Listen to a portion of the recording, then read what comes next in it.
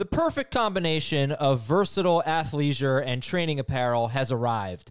Thanks to the visionary minds of New Balance, Clutch Athletics, and Rich Paul, the designs reflect the heart of the athlete and the spirit of the community. With rising defensive football stars Will Anderson and Chase Young on the roster, Clutch Athletics brings the best innovative gear to all athletes, giving them style and performance on and off the field.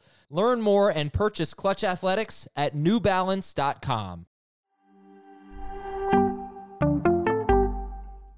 This is Fantasy Football Today from CBS Sports. On his way to the end zone. I'll tell you what, that was a spectacular play. It's time to dominate your fantasy league. What a play! Off to the races. Touchdown. Oh, he's done it again. Now here's some combination of Adam, Dave, Jamie, Heath, and Ben. Today on the show, Darrell Henderson scored 17 or more non-PPR fantasy points in 3 of 4 games at one point last year. Clyde Edwards-Helaire was on pace for 44 catches last year. Can he be better than that in 2021? Which handcuffs are worth drafting? Are people sleeping on Emmanuel Sanders? Yes, actually, we're talking about that. Is Adam Troutman yet another awesome person whose first name is Adam? All of these things will be discussed on today's show. I am Adam Azer. I am joined by collared shirt wearing Dave Richard. Hello, Fancy Dave. What's up, Adam? I just come back from the office here, so I didn't have a chance to change into a cool shirt like you and our other analyst today has on. The flex shirt for me, Sportsline shirt for Jacob Gibbs of Sportsline, and you hear him a lot on FFT and 5. What's up, Jacob? Got a stat you want to dazzle us with? Oh, man. Right off the bat, huh? You go to sleep thinking of these things. Yeah, I'll go with Clyde Edwards-Helaire. In the second half of the season, he did not play in the 2-minute drill one single time, not even one snap. That's not good news. Did Darrell Williams? Yeah, 45 out of 51 were Williams. What about Le'Veon? Do you happen to have that? Yeah, he played 6 out of 51. Okay. I could have done that. I've got some friends in Los Angeles that want to know about that guy. Sure. So listen, we're recording this on Tuesday afternoon. And we've already done a bonus pod about the camp. I swear to God, I have no idea what today's Tuesday, right? Tuesday. Yeah. We already did a bonus pod about Cam Akers, but we didn't hear from Dave. We didn't hear from Jacob. So let's do it. Let's talk about that first. Out for the season with a torn Achilles. It totally stinks. He was the 11th pick in NFC drafts since July 1st. First round pick, maybe early second rounder, and he's off the board now, and it just stinks. But we'll turn our attention to Darrell Henderson. And Dave, where would you take Darrell Henderson? Where are you ranking him? I've got him, and it depends on format, anywhere from round 5 to early round 6, which probably means I'm not going to get him. And I'm open to changing my mind on it, but I just remember last year when he had the opportunity to be the main guy for the Rams, started in week 2, went all the way through until week 7, so 6 games in total. 3 of them he did great. You mentioned it at the top of the show. I've actually got him with at least 18 PPR points in 3 of the games. Yeah. And then he didn't obviously do quite as well in the other 3 games. I think they were all single digits in PPR. And then Cam Akers came back, and it's almost like Sean McVay, like you'd see it in a movie. Like he grabs Darrell Henderson and pushes him out of the way so he can go and hug Cam Akers. When Akers came back, Henderson became an afterthought in the offense. In fact, there were only 2 games the rest of the year where he played more than 40% of the snaps. One of them, Akers didn't actually play in. So, of course, you're going to see Henderson play more. It was the Week 16 game against Seattle. But he was never a full-down guy. He played 13 third-down snaps in those 6 games without Cam Akers on the field. He had 13 targets in those 6 games without Cam Akers on the field. I just have a suspicion that this coaching staff doesn't want to trust Darrell Henderson to handle everything. They're okay with him being maybe the first guy up and working in tandem with other running backs, but they don't want him to be an every down guy. I don't think they're quite comfortable with that. I'm going to lean toward them adding another talent. I know that there's a report saying that they're not going to do that. I think they will eventually. Not yet. Right. Eventually, They're going to add somebody else. I kind of like what they have in Xavier Jones. All right. He's a running back from SMU. Let's get to him. We'll get to him. Okay. Because there's so many layers. Ultimately, I'm not super high on Darrell Henderson in fantasy. So give me where do you have him ranked? And I just want to bring up one thing, Dave, because the way I saw it it wasn't like Cam Akers got healthy and then they just said goodbye, Darrell Henderson. The way I remember it was that Henderson got hurt in the Dolphins game. And I'm looking at the first half stats now. He had 8 carries, and I was looking at the game log. I mean, he was dominating carries. This was in the midst of his run as the starter. Malcolm Brown had 5 carries. Cam Akers had 3 carries in the first half of that game. I think he got hurt there, as I recall. And then they had a bye week, and he didn't miss any time, but after the bye, Cam Akers, they started to get him going more. So I don't know if he lost his job because Akers got back or because he got hurt. And I also think he played hurt. Yeah, maybe we don't even know how much he played hurt. He was like always hurt. He missed week 1 with an injury. So no, he played week 1. He just didn't play much in week 1. Oh, okay. He barely. Malcolm Brown had a ton of work in week 1. Sure did. Was it Cam Akers who missed week 1 with an injury? No, Akers was there too. Okay, 3 carries for Darrell Henderson, but I think he had an ankle or something. But anyway, and he ended the season with a high ankle sprain. Right, missed the playoffs. Health is an issue there. So give me the running backs that you have ranked around Henderson. So I've got him at 23 in my PPR rankings. To me, there's a separation between Montgomery, Sanders, and Chris Carson from this next group of running backs. Myles Gaskin, Mike Davis, Josh Jacobs, Darrell Henderson, and I still have ETN at 24. I don't know how long I'm going to stick with that in PPR. All right, Jacob, let me get your thoughts and when you would draft him and which running backs you think would be in the same range as Darrell Henderson.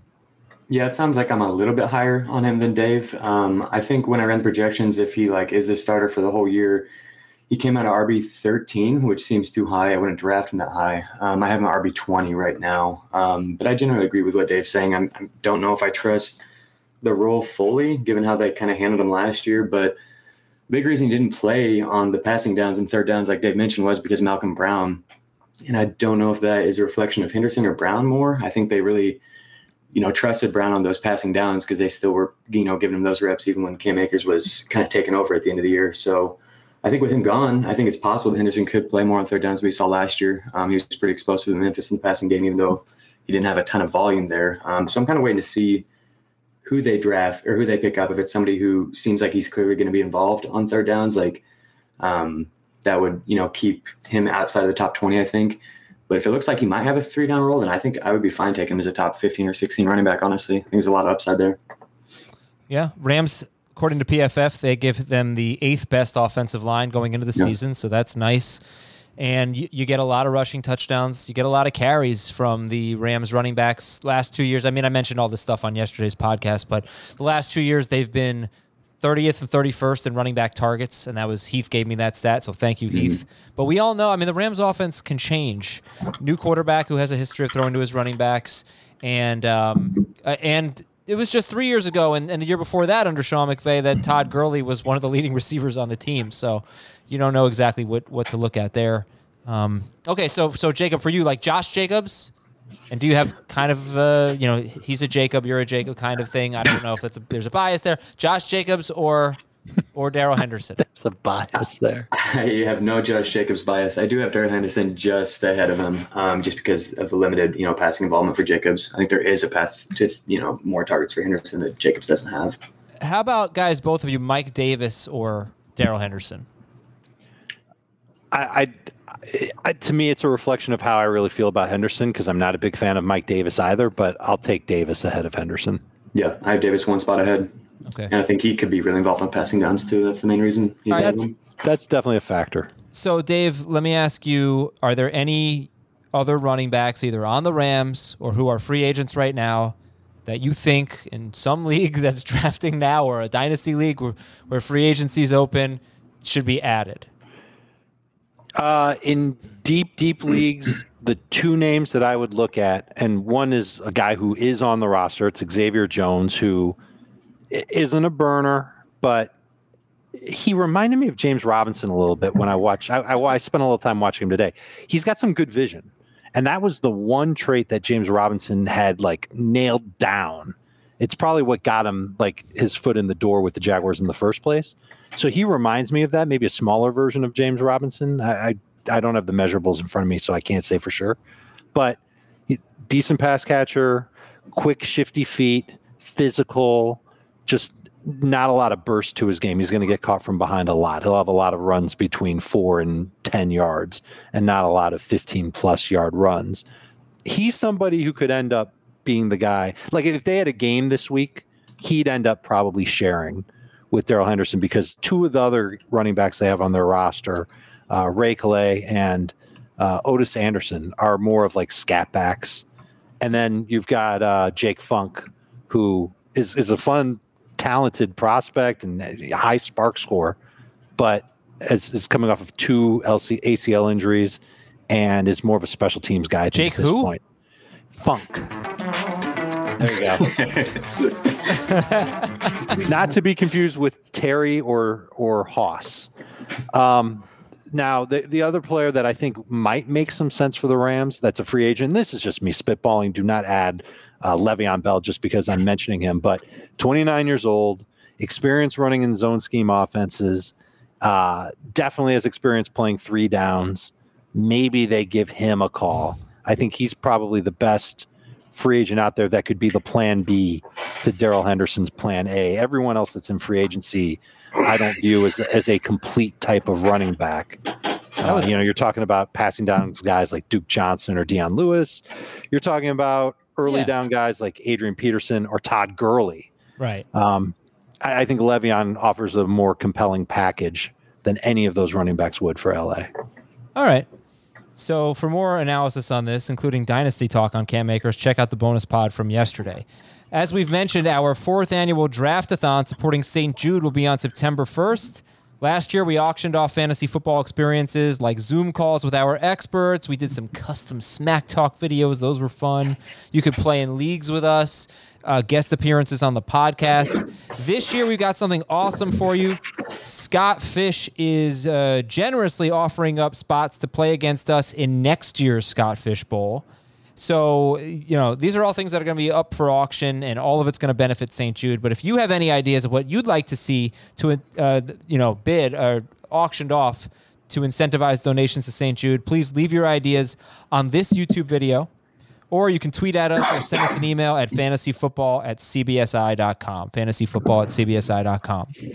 All right, one of our topics today is handcuffs, and I'm putting a 10-minute timer on this discussion.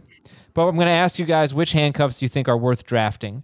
And first of all, the age-old question that's like 3 years old is, would you rather have your own running back handcuff or a different running back? Let's say you draft Dalvin Cook. Are you more likely to take Alexander Mattison or Tony Pollard? Something like that. Jacob, what are your thoughts there?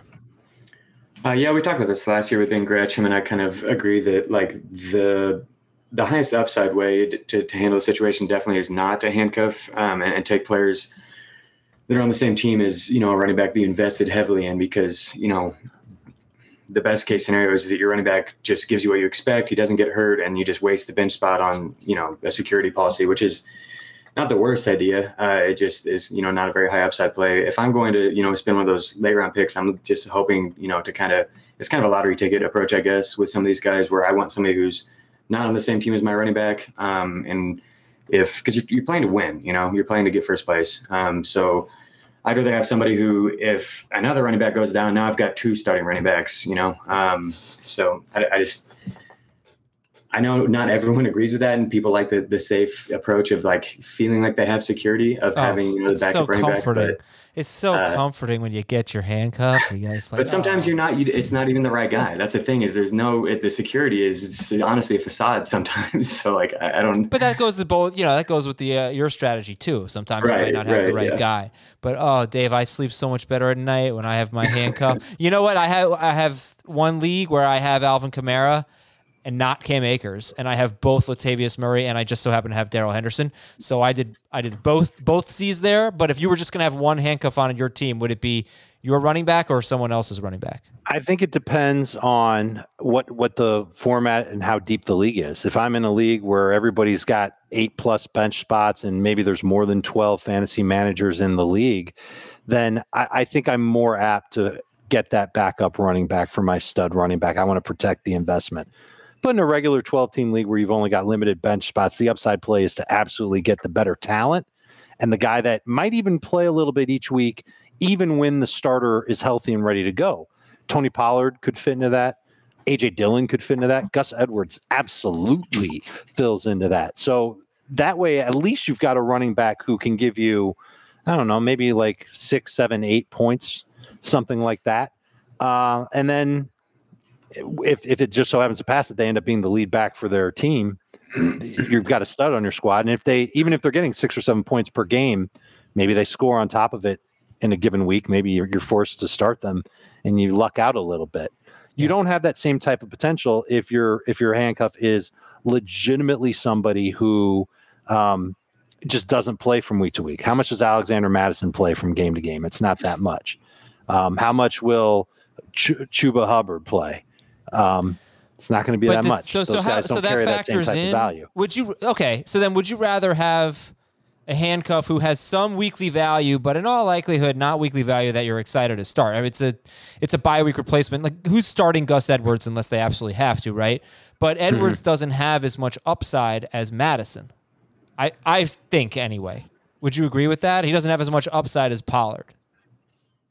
Sure. Yeah. Right? Okay, so would you rather have Edwards, who has some value even when Dobbins is healthy, or Madison, who has no value when Cook is healthy, but could have 23 touches, as I'm just looking at the game log from last year, what he did. Well, he had one game against Atlanta. It was like one of the biggest flops of the year. But like week 17, he had a ton of work, and he could be involved in the passing game. Would you rather have that? You're not going to be able to use him during the year if Cook's healthy, but he's better than what Gus Edwards would be if all the starting running backs got hurt. You're asking me. Whatever. I like you both. All right, fine. I'll let that. I'd rather have Pollard and Madison because I don't plan on starting Gus Edwards anyway. He's really just a handcuff. I know he's got some. I don't know about that. I know. Yeah, I mean, he might be the one example, but Latavius Murray, he might have a few weeks, but for the most part, you can't start Latavius Murray if Kamara's healthy. I agree with. It's a case-by-case thing. Unless they change their offense and they go super run heavy. But from what we've seen, you can't start Latavius, but he'll do more than Madison. He'll do more than Pollard probably. So the way that I look at it when I rank these guys is the running backs who I think will have a role from game to game that are backup running backs, but they'll still see 20 snaps and maybe get 7 touches per game. Those are the ones that I'll draft ahead of the other handcuffs. That's what I'm saying. Yeah. So then you would take Edwards over Madison then. Yes. Okay. All right. Let's go through the running backs. Jacob, I'll throw out a team and you tell me, is this running back worth handcuffing? Okay, I'll throw out a running back. Christian McCaffrey. And with whom? Yeah, I mean, I think it's Hubbard, right? I'm actually pretty excited for him if anything were to happen to McCaffrey, just how we saw Mike Davis be used last year. I don't know who else on the depth chart really could play that 3-down role. So, yeah, I'll go with Hubbard. Okay. And Dalvin Cook, yes, is Madison. Kamara is Latavius Murray. And what about Derrick Henry? Derrick Henry, I think, will end up, if he were to miss time, I think you'd see Jeremy McNichols and Darrington Evans play. Yeah. So I wouldn't want to get either of those guys. I think it would be kind of a mess between the two of them. All right, Zeke is Pollard. What about Jonathan Taylor? Do you think he's worth backing up with Marlon Mack? In the deep league scenario that I laid out, I think he is. But Mack is not somebody I'm interested in drafting at this time. So what's different about, say, Gus Edwards if Dobbins gets hurt and Marlon Mack if Jonathan Taylor gets hurt? Well, in Mack's case, I still think he's going to share with Hines. I think Hines has his role even when Jonathan Taylor's healthy. I think Hines is going to have his role. Right, but what I'm saying, the reason why I picked Gus Edwards is he's probably not going to catch passes, right? Yeah. So he could. We don't know how serious the Ravens are about throwing to their running backs this year. I think Mack and Edwards, if you look at them right now, if they were both the starting running backs, you would think similar passing roles, right? Receiving roles. I think your point makes sense. I think the offense environment in Baltimore is just much more conducive to success rushing, and Edwards has been a little bit better. But yeah, I think what you're saying makes sense. Right. Yeah, I guess I just wanted to bring up Mack as an alternative. Edwards is going 115th overall, Marlon Mack 219th overall. Right. Yeah. So if you wanted to have some handcuff but didn't want to use a semi-valuable pick, maybe it's Mack. How about the Giants? How about Saquon Barkley? That's assuming that Mack is also healthy and looks good. He's coming back from the same injury that Cam Akers just suffered. Right. So how about Barkley? I am more interested in Barkley's backup, given all the news about how he might not be full go to start the season, and if he has a setback once he starts playing and once he starts taking on contact. And they signed Devontae Booker. That's who it is. Devontae Booker was someone they went out and gave money to this offseason. So I'm mildly interested in him. Not more than I make, but not that much money in the NFL grand scheme of things. Do you think that Booker, that they throw him into a heavy workload because he's barely gotten that since his rookie year? He's had 4 games with double-digit carries, and he's 29 years old. So I wonder if that's a situation where they split between some guy who maybe Corey Clement or like a rookie or somebody that we're not even thinking of right now. Like, do you think he gets Gallman treatment, Devontae Booker, or do they split it up like you mentioned with Tennessee? I think there's a decent chance that he gets the Gallman treatment. Okay. Yeah, I think so.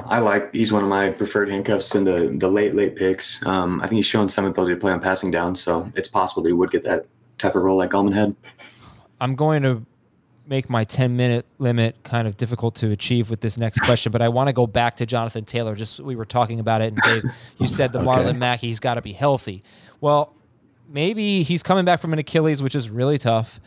Maybe that's more of an incentive to draft Nyheim Hines, because that is someone who's going to have a PPR role, and he's going right after. It goes Gus Edwards. Well, it goes A.J. Dillon, Jamal Williams, Gus Edwards, Tony Pollard, Nyheim Hines. 5 running backs in a row, running backs 40 through 44. But maybe Hines would get more carries than we would have expected if something happened to Taylor. I don't think it would be too many more. I think he'd be very either touchdown reliant or like ridiculously game script reliant in order for him to be useful in PPR. I think that's kind of what he's proven to be. Mm-hmm. So you'd have to look at a game and say, okay, do I really think that Hines can get more than 5 receptions in a game and that he could do well with them? But I would guess that he would not see more than like 6 carries in a game, maybe 7. I'll be generous. If Jonathan Taylor were to miss time, I think Mack would end up getting the lion's share of the early downs work. Jacob, I know this is one that interested you, the Chargers with Austin Eckler. Mm-hmm. Yeah, I think the guy I'm taking a shot on is Justin Jackson, and of course he's kind of a cut candidate, but if he ends up making the team, he's been really good. Like in the 3 years that he's been in the league, here's the list of running backs who have a higher target per route run and yard per route run rate. It's Alvin Kamara, James White, Tariq Cohen, and Austin Eckler. That's the whole list. Like he's been really good as a receiver. He's also been really good as a rusher. He's 8th among 100 qualified rushers in avoided tackle rate during that time. So and we saw them give him 20 touches in his 2 starts for Eckler last year. So again, he might not even make the team. I don't know where his health's at or anything. They drafted Larry Rountree, but if he's on the team, I like him a lot, and he's free in drafts. All right. They're all free in drafts, whether it's Jackson or Rountree. But he's the only one who's shown us an ability to be efficient as a pass catcher, particularly. True. Yeah. Rountree is the more physical type.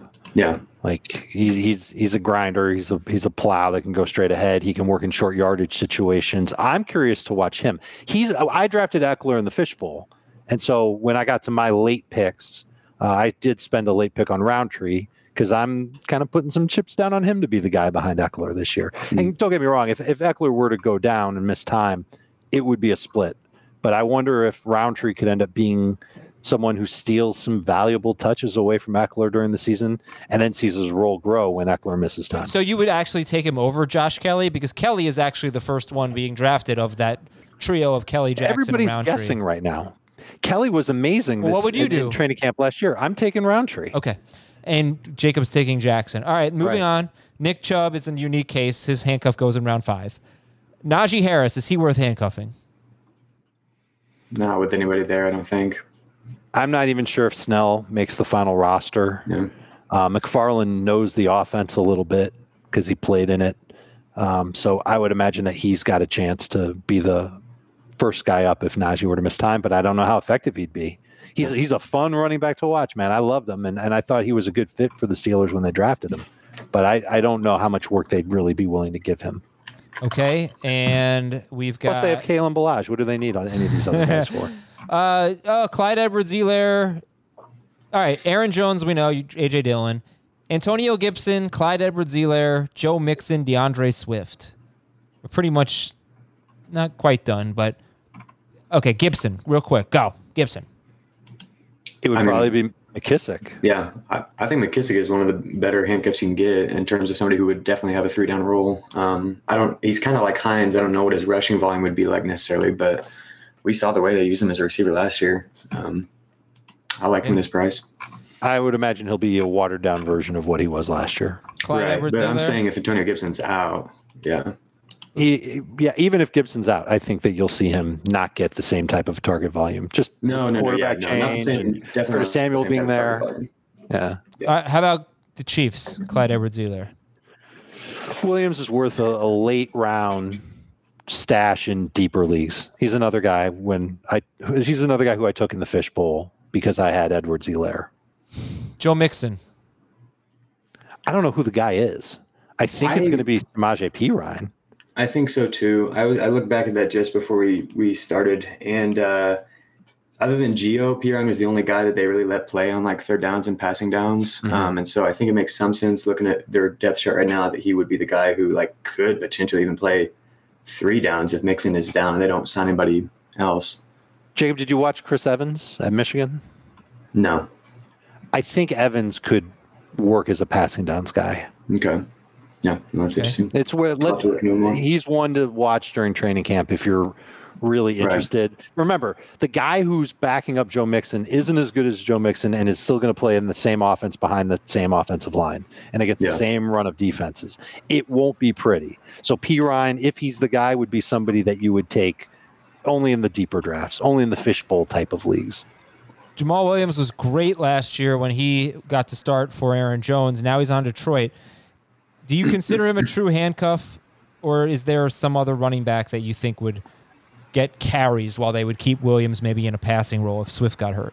I would view him as a handcuff plus. I think he's someone that I was talking about earlier that you draft knowing that if you're in a pinch, you can use him and hope that he gets 10 touches and maybe he falls into the end zone. But that's going to be even when Swift's healthy. And if Swift isn't healthy, this is an every down guy for the Lions. Okay. And then anyone else? We're looking at Chris Carson, David Montgomery, Miles Sanders, Josh Jacobs. You know, the interesting thing is at this point, you probably have another running back on your team who you drafted earlier, and you're more interested in handcuffing that guy in all likelihood. That's kind of how it works, but maybe that doesn't mean it should work that way. But would you take Damian Williams, somebody on the – I don't think I'd take anyone like Eagles. Chris, would you take Rashad Penny? Yeah, no, we've covered all my guys at this point, I think. Did we talk about A.J. Dillon enough? Because I don't think we did at all. And that's another handcuff plus, I think. Well, I just mentioned him. Yeah. That he is on that list. Yeah. No, he's going to be one of my favorite ones to go and put on your bench. Makes sense. For sure. All right. Some news and notes. Pittsburgh signed pass rusher Melvin Ingram. Hopefully they can get something from him. Aaron Rodgers was offered a 2-year contract extension earlier this offseason, according to Adam Schefter. He obviously did not accept the offer.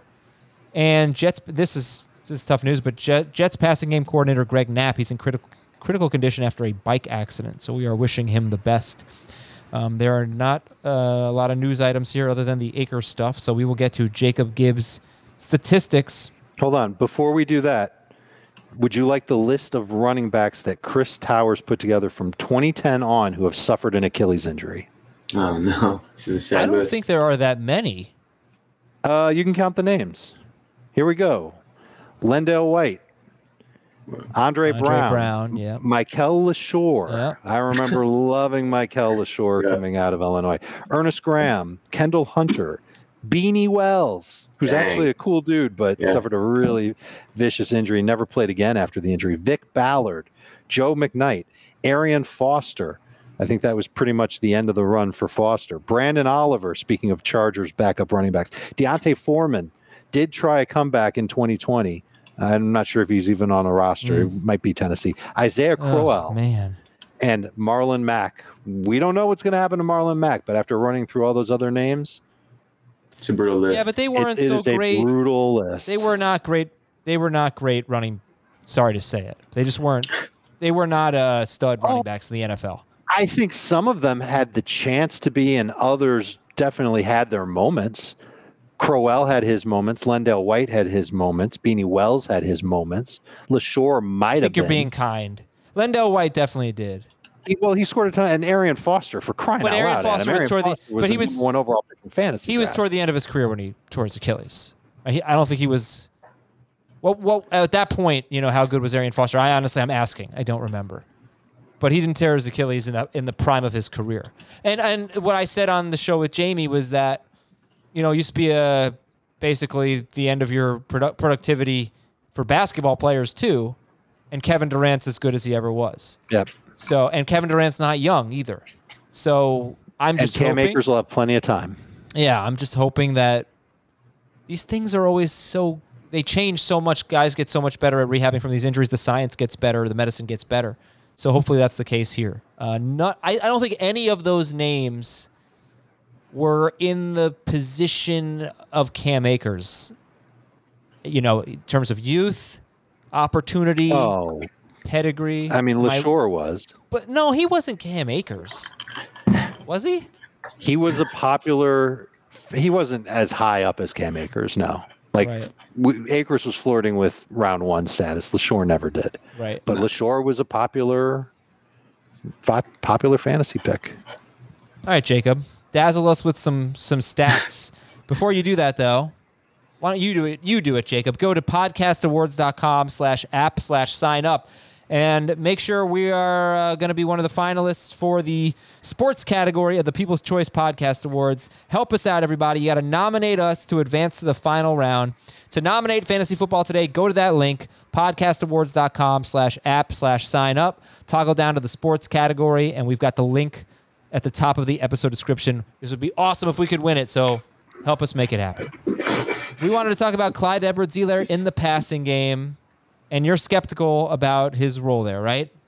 Right, yeah. I don't know if these stats are going to dazzle anyone. They might depress them, honestly, or at least they do me as a Chiefs fan. Dude, the more I dig through the data from Clyde's rookie season, I just keep noticing myself shaking my head. It's just like the way the Chiefs used him was so disappointing, given all the hype around him when he came in as a first-round pick and how, the way that Mahomes and Reed talked about envisioning him as adding a new element to the passing game. He just didn't play on passing downs, and it doesn't make sense to me, really, given all the data points that we have. PFF had Darrell Williams graded as a worse pass blocker, and then CEH was clearly more efficient as a receiver, but they just didn't play him on passing downs. And it got, unlike some rookies where the roles kind of expand throughout the year, I thought maybe that was what happened with Clyde, he didn't have preseason. And so there are some, reasons why he was kind of eased into it, but he wasn't. It actually got worse as the year went on. I gave that stat at the beginning of the show that he didn't even play a single third down in the final 8 games of the season. It was the same thing in the he played 19% of the third downs. He didn't play any of the 2-minute offense. It was the same thing in the Super Bowl. He didn't play a single third down. And I don't know. It's going to be really hard for him to, return what people are expecting last year for sure, or even this year at his ADP if he's an early down only guy. Do you guys think that's going to change in his second year? That's the question. It could. And obviously we're all rooting for it to change. We remember how he was such a great pass catching running back at LSU. Mm-hmm. And obviously there is something that went down, and maybe it was the truncated training camp, who knows what it was, that made the coaches say, you know what, we can probably do a little bit better than this. We don't have to put that on his plate this year. Mm-hmm. It is something that it's something he's proven to do in the past, and it's something that the coaches might allow him to do this year. We just don't have evidence of it. Right. Once we start hearing about Edwards-Helaire's working in the 2-minute drill in training camp when they're in 11 on 11, then that would be interesting to me. Or if there's a drive when the starters are playing in the preseason and he's the running back on the field, then that would interest me. I'm hoping that maybe one of those things happen. The other thing you can think about is you look at the other running backs on the roster. Darrell Williams is okay as a third down back. He can certainly pass protect, and if they're in a short yardage situation, he can get the job done. Jerick McKinnon is there. When McKinnon is right, he can be a good third down back. We just don't know how often he will be in that position. But I can't tell everybody that it's going to work out great and Edwards-Helaire is going to catch 50 balls this season, Yeah. There's no evidence that says that it's definitely going to happen and that he's going to play more passing downs. And that's just half of the battle that I deal with, Jacob. The other half that I deal with is he going to get short yardage and goal line situations? I was just about to bring that up. Yeah. Like that, literally the two things that we've learned about high value touches are targets and catches and short yardage goal line work. And if you don't have those roles, you better run for 130 yards every week, or, total 130 yards anyway, if you're going to help us in this fun game called fantasy football. He was 0 for 4 from 1 yard to go last year. It was all against Houston. Didn't score any of them, obviously. He was 1 for 6 from 3 yards or closer in goal to go. The touchdown was against Vegas. Overall, on downs of 3 yards or closer, wherever they are on the field, he was 17 of 31. So a little better than 50%. That's not really that great. And then my favorite stat to tie onto that was Mahomes had 10 passes inside of the 3 yard line. That includes those little pop passes to jet sweeps to Tyreek Hill or whoever. 8 touchdowns on those 10 passes. And Mahomes was 2 for 2 when he rushed from inside of 3 yards on goal to go carries. Can I give you one more stat and see what you think of it? Sure. Clyde Edwards-Helaire was the only player on the team with more than 2 carries inside the 5. And he had 9, that surprised me because I thought Tyreek Hill would have had more.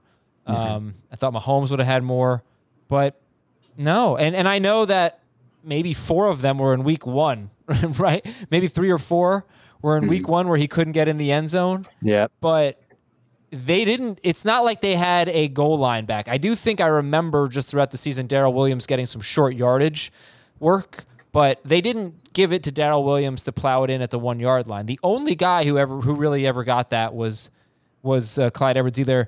Chad Henne had 2, Mahomes had 2, Darwin Thompson had 1 carry from inside the 5, and that's it. Darrell Williams had none. Le'Veon Bell had none. So Darrell Williams had no goal to go carries in 2020. His last goal line carry was in 2019. That's in the regular season. He might have had one in the playoffs. But he didn't have any in the regular season. Bringing it out, and then also Jacob, I'm not sure if you mentioned this, but you noted in an email that Patrick Mahomes hasn't really thrown to his running backs that much. He did, though, in spurts with Damian Williams down the stretch in 2018 and 2019. But yeah, that was worth noting too. But where are you guys comfortable taking Clyde Edwards-Helaire? He is going 14th overall at running back, 19th, 20th overall off the board, after Antonio Gibson, basically same ADP as Joe Mixon. That's about right. I have him at RB15, just ahead of Dobbins, Chris Carson. But yeah, I mean, there are legitimate concerns here with his passing down involvement. That's the main thing for me. I think, like you noted, we didn't see enough last year to say that he's not going to have the goal line role. I think he definitely could, and I don't put a ton of stock into success on goal line rushes, especially on such a small sample size. It's kind of random, I think. But the passing down involvement, I'm very, very worried about because we just haven't seen anything that's going to indicate that it'll change. It's just speculation that it will because he's a second-year player. To Jacob's point, the offensive line wasn't exactly great last year. It should be a lot better this year. Yes, it should. And so that might make the coaching staff more confident in handing off to Edwards-Helaire in those, goal-to-go situations inside the 3. And that would help his stats. I also think his schedule is a little rough to begin the year. He's starting off against Cleveland, Baltimore. The Chargers, I don't know if that's that dangerous of a defense. Philadelphia after that, I think they're going to have a good run defense. I think Buffalo's run defense can be pretty good. Washington after that. It's not an easy schedule for Edwards-Helaire. I'm comfortable taking him toward the very end of round 2. Okay, let's talk about Robbie Anderson reunited with Sam Darnold, and it feels so not so good. I don't know who sings that song, Jacob, but do you have that album cover on your wall? If anybody's looking at Jacob, I don't. That didn't make the wall. Like a map of the United States in album covers behind him. It's pretty cool. Also, I'm going to look up who sings that song, because I should know. But anyway, yeah, what do you want to tell us about Robbie Anderson and his role in the passing game? Yeah, so the question is who's going to take over for Curtis Samuel, who had a big year out of the slot for Carolina last year. And I'm working on my 2021 version of my slot research piece I did for Sportsline last year, which has showed that slot targets are worth about 10% more PPR points than perimeter targets on average. And so I think this is an important situation, just given that knowledge and how well Samuel performed last year. And then how, we have seen Sam Darnold have a propensity to target the slot, whether that's, due to gaze or not, I'm not entirely sure. But I think whoever is going to play the slot in Carolina is someone we should be interested in. And I think it could be Anderson. The more I've dug into it, Curtis Samuel led the Panthers with 66 targets from the slot, but Robbie actually almost matched him with 54, even though he ran 141 fewer slot routes. And if you're wondering how that math makes any sense, it's because Devonta Adams was the only player who was targeted at a higher rate than Robbie Anderson on slot routes in 2020. His target per route run rate was up from 20.4%, which is like good. It's above average on, routes outside the slot, all the way to 29% when running from the slot. And his yards per route run was up from 1.7 to 2.3. So I think it makes sense that he could have that role. Do you guys, is that what you're expecting? Or are you Terrace Marshall fans, either one of you? Yeah. I like the talent of Marshall. Yeah. And Marshall played the big slot at LSU, so it's possible that is how they will use him. But he did it when Joe Brady wasn't there. Yeah.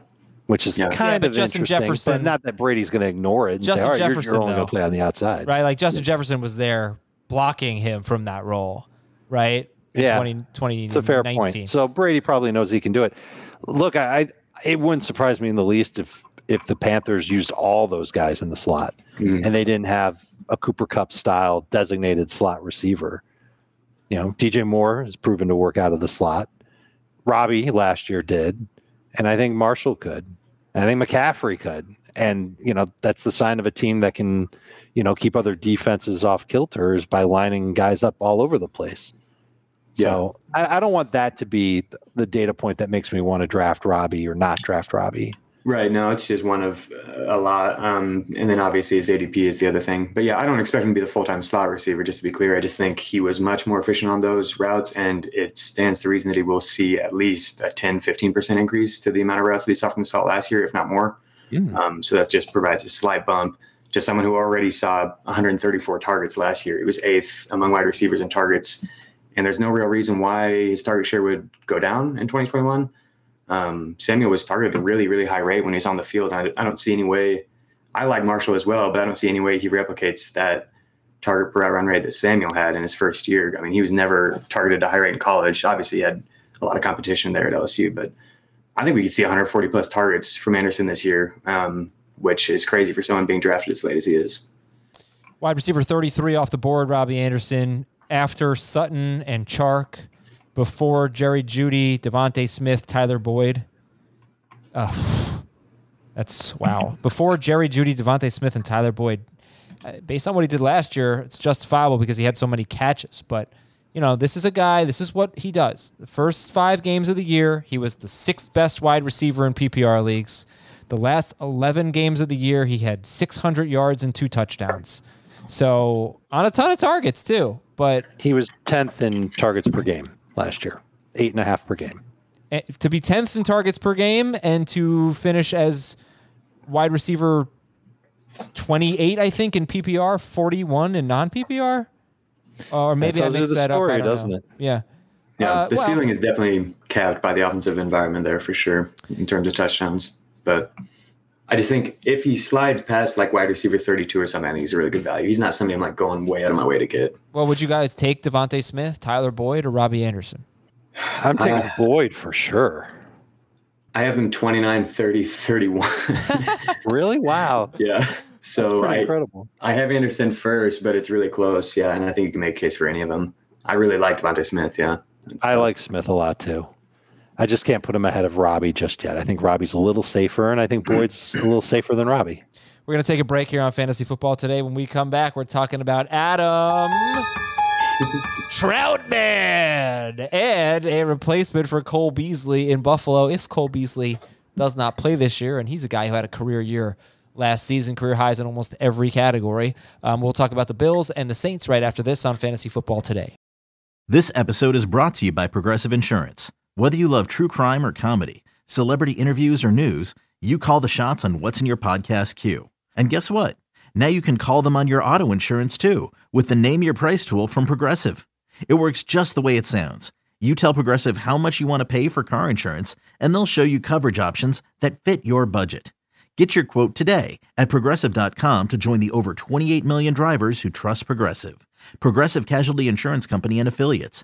Price and coverage match limited by state law. Robert Half research indicates 9 out of 10 hiring managers are having difficulty hiring. If you have open roles, chances are you're feeling this too.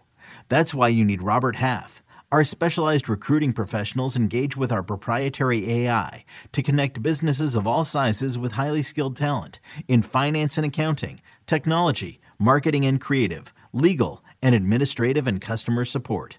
At Robert Half, we know talent. Visit roberthalf.com today. Welcome back. Jacob Gibbs joining us from Sportsline. He's got awesome player profiles that you need to check out. Go to sportsline.com. It's mega affordable. It's like $9.99 a month, and it's great gambling advice, great fantasy advice. It pays for itself, especially if you like to gamble. So tell me about Adam Troutman and Dave's going to join you in the excitement for Adam Troutman. What are you excited about? I'm mostly excited about the fact that he could be on the field a lot for a tight end because of the vacated slot targets here in New Orleans. If he ends up playing the role that we kind of envision, which I think is totally realistic, they like to use 2 tight ends quite a bit and line them out in the slot and wide receiver, then he could end up having, a 70+% snap rate. And that's pretty exciting for, somebody who's in an offense that does have a lot of vacated targets. So between Emmanuel Sanders and Jared Cook, the Saints lost 64 of their 115 slot targets. And they might let Traquan Smith be the full-time slot receiver. I'm curious is that what you guys are expecting? He really, really struggled last year in that role. I think he's going to be their number 2 receiver to begin camp. Yeah. And I think that's the only guarantee that we can say about Traquan Smith. Yeah, I think it's more likely that they'll move Troutman there. I mean, he's a 3rd-round pick who didn't show a lot as a rookie, but he's someone they clearly believe in, and he put up great numbers in college. And I think the signing of Nick Vannett kind of points towards the likelihood as well that he could be their, primary slot target. Right. I think Vannett has been used, much more as a blocker than a route runner, and his presence should allow Troutman to split out wide in the slot a lot more, like we saw with Jared Cook. And then just Jared Cook, he was targeted on 20% of his routes from the slot, up from 14% on all other routes, and his yards per out run almost doubled. It was up 76% on the slot compared to other routes. So if we see Troutman in that role, I think that is exciting for somebody who, does have some talent as a pass catcher and is on a team that needs somebody to step up as a complementary playmaker. So he's not somebody I'm reaching for super heavily, but I think he is someone to keep in mind. You're real high on him, Dave. How high do you have him in your He's top 12 for tight end rankings? I'm curious. Yeah, top 12. Wow. He's top 12. I'm ready to take him and begin the season with him as my starter, even though he's got a really tough schedule to begin the season. Okay. He's got Green Bay in week 1, for example, and definitely doesn't have the experience that you'd like to see. But he's got a huge opportunity, and he's a huge player. He is a big dude out there. He's tough to take down. A weird thing stood out to me when I was watching his film. He looked faster and more fluid before he caught the football. So when he ran his routes, I thought he did a great job. I think he cut quickly. I think he was able to gain some separation that way. But then once he had the ball in his hands, he wasn't quite as fast. And I wonder if there was just too much thinking going on there. Maybe he was a little nervous about it all and just really focused on holding onto the football and not necessarily trying to make a big play after the catch. I wonder if in time he'll be able to marry that together where he moves so well before the catch and then does so again after the catch. I also think that this is an offense that he's familiar with, and he played tight end in a very West Coast style of offense. I talked to his offensive coordinator at Dayton. He compared the offense that they ran at Dayton to what the Rams run. And the Saints offense isn't too terribly far off from that. I think that there is a chance here for Troutman to be a rags to riches story at tight end. If I find myself on draft day, honestly, I'm kind of looking for Troutman no matter what, whether I take a tight end early or not. But especially if I don't take a tight end early, and I'm resigned to the fact of taking 2 tight ends after round 7, he'll be in the mix. He won't be a round 8 pick. He probably won't be a round 9 pick for me either. Round 10 is when I'm looking for Troutman. Let's go fishing for a stud tight end. There you go. Wow. And then finally, we'll talk about the Buffalo Bills, who had one of the best pass offenses in the NFL and only one top 24 wide receiver to show for it. It was the Stephon Diggs show for sure. But you think, Jacob, that maybe Emmanuel Sanders could have some value, and really nobody's drafting Emmanuel Sanders? Yeah, nobody wants to draft Emmanuel Sanders. I can't blame him. He's 34 years old. But if Cole Beasley doesn't play, which who knows, I don't even want to speculate on that situation, but like he is leaving a lot of vacated volume if he doesn't play. He had 948 yards from the slot last year, which was more than any player in the past 5 seasons. The Bills scored the 3rd most PPR points from the slot. And if him and John Brown are both not there and only replaced by Emmanuel Sanders, I think he's someone that is going to have enough volume and has actually been decently efficient, surprisingly efficient, I think, over the past couple of years. I think he might end up being relevant, and he's being drafted outside the top 70 wide receivers. So I don't know if people are thinking about that much. But before I kind of get into some of the efficiency stats with Sanders, are either of your Gabriel Davis truthers? Is that who you would expect to step up here? Nope. I think Davis will see an increase in playing time and targets overall. I just think he offers something different than what Sanders can do. Honestly, I think Sanders was signed not to replace anybody, but to be kind of like an easy veteran presence, an easy short area target, and a guy who could back up all 3 positions in Buffalo. Yeah. And now it's just turning out where, Cole Beasley, there might be some availability concerns for the Bills, and they could turn to Emmanuel Sanders and say, "You've played in the slot before. You were great at it. We need you to do it. Can you step in?" "Yeah, sure, I can step in." And then they make the move to get away from Beasley, and Sanders takes that role. It's absolutely in play. Sanders was pretty good last year when Michael Thomas was out. And if you want to get a little bit more specific, no, it was the same thing. I was going to say when Michael Thomas was out and Drew Brees was playing, but there were no games that Michael Thomas was out and Brees wasn't. And Brees was also out. Never mind. So, when Michael Thomas was out, Emmanuel Sanders was pretty solid last year.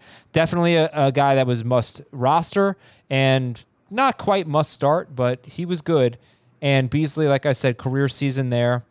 I like the upside of Gabriel Davis. I don't think Emmanuel Sanders has a lot of upside. Yeah, I think that's fair. True. Yeah, I just think right now though, if we're drafting, I do think Cole Beasley is, if he plays, I don't know if. Let me just check his ADP, but he's been, I think, pretty disrespected. And yeah, he's clearly a value if he plays. Wide receiver 61. Yeah, I mean, no one wants to draft Cole Beasley, I think, is the issue there. But yeah, he's definitely underdrafted to that. It's not Who had more games with 10 PPR points last year? And they were in different offenses, of course. Beasley or Sanders? Oh, Beasley.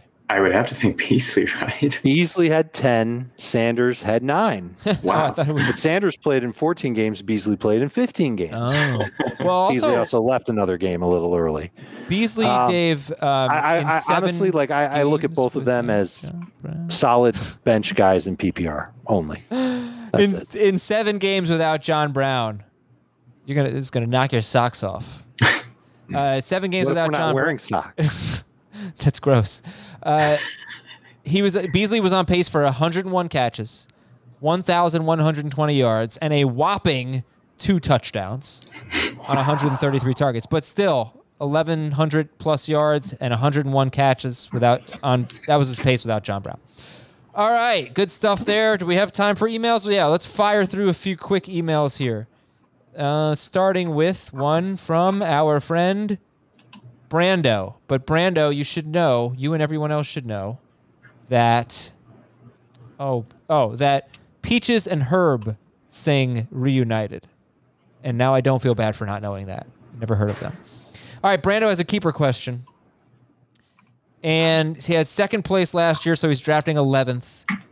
It's PPR, 3 receivers, and it is a super flex league. So he can keep 3. Patrick Mahomes in the 7th round, yes. Yes. Yeah. Travis Kelce in the 3rd. Yes. Easy now, easy. McLaurin in the 15th.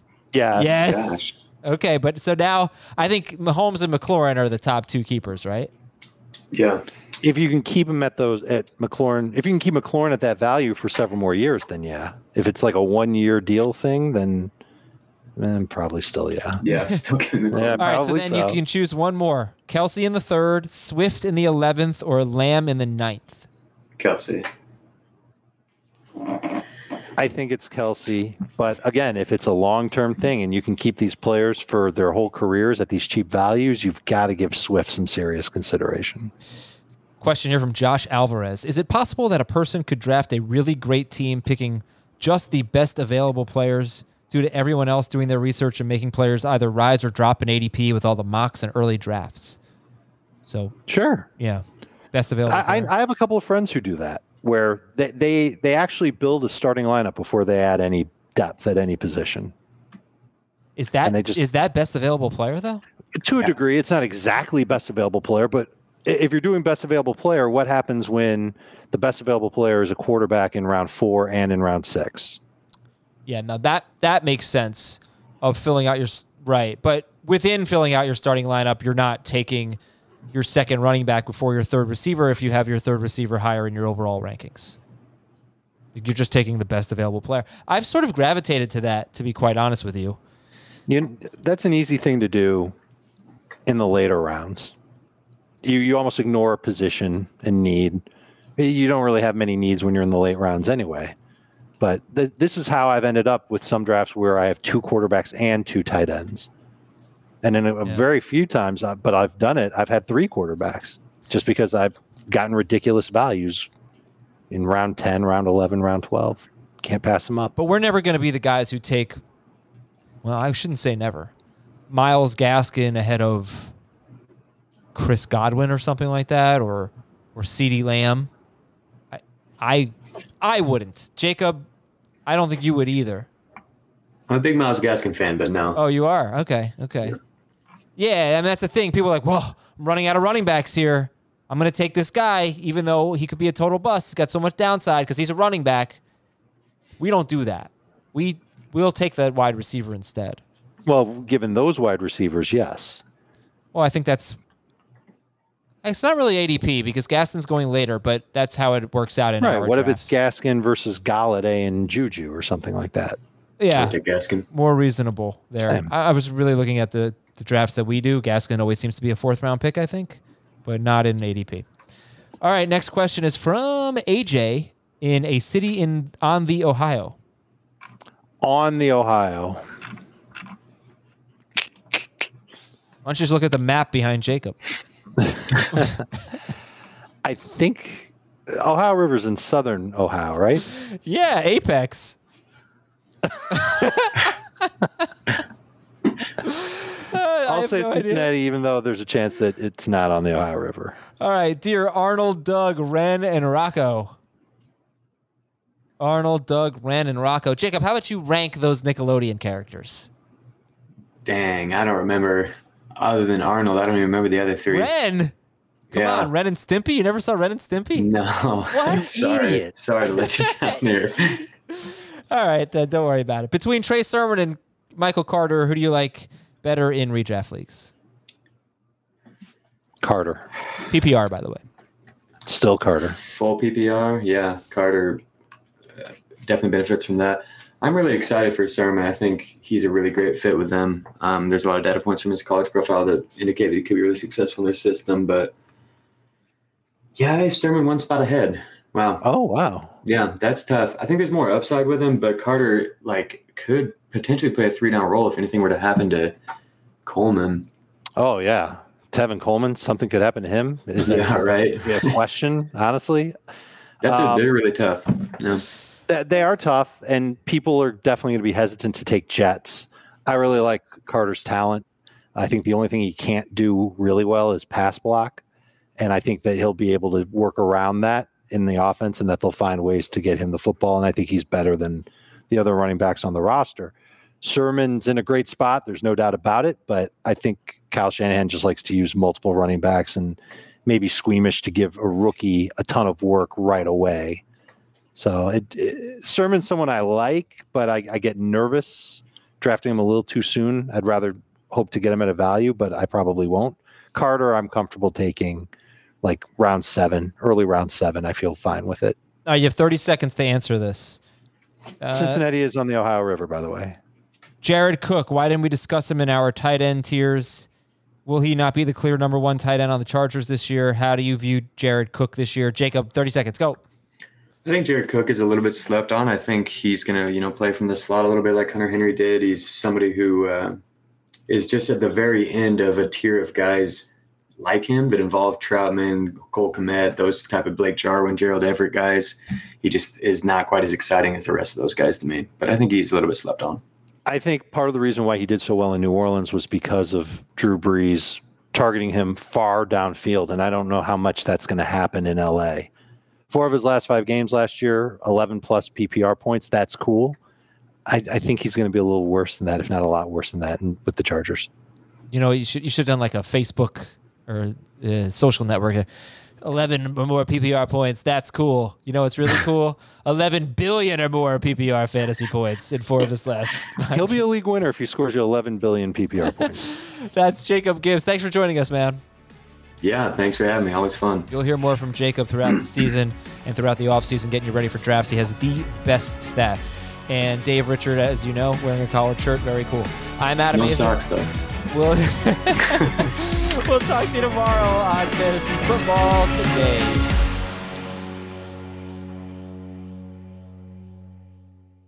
It's the UEFA Champions League on Paramount Plus.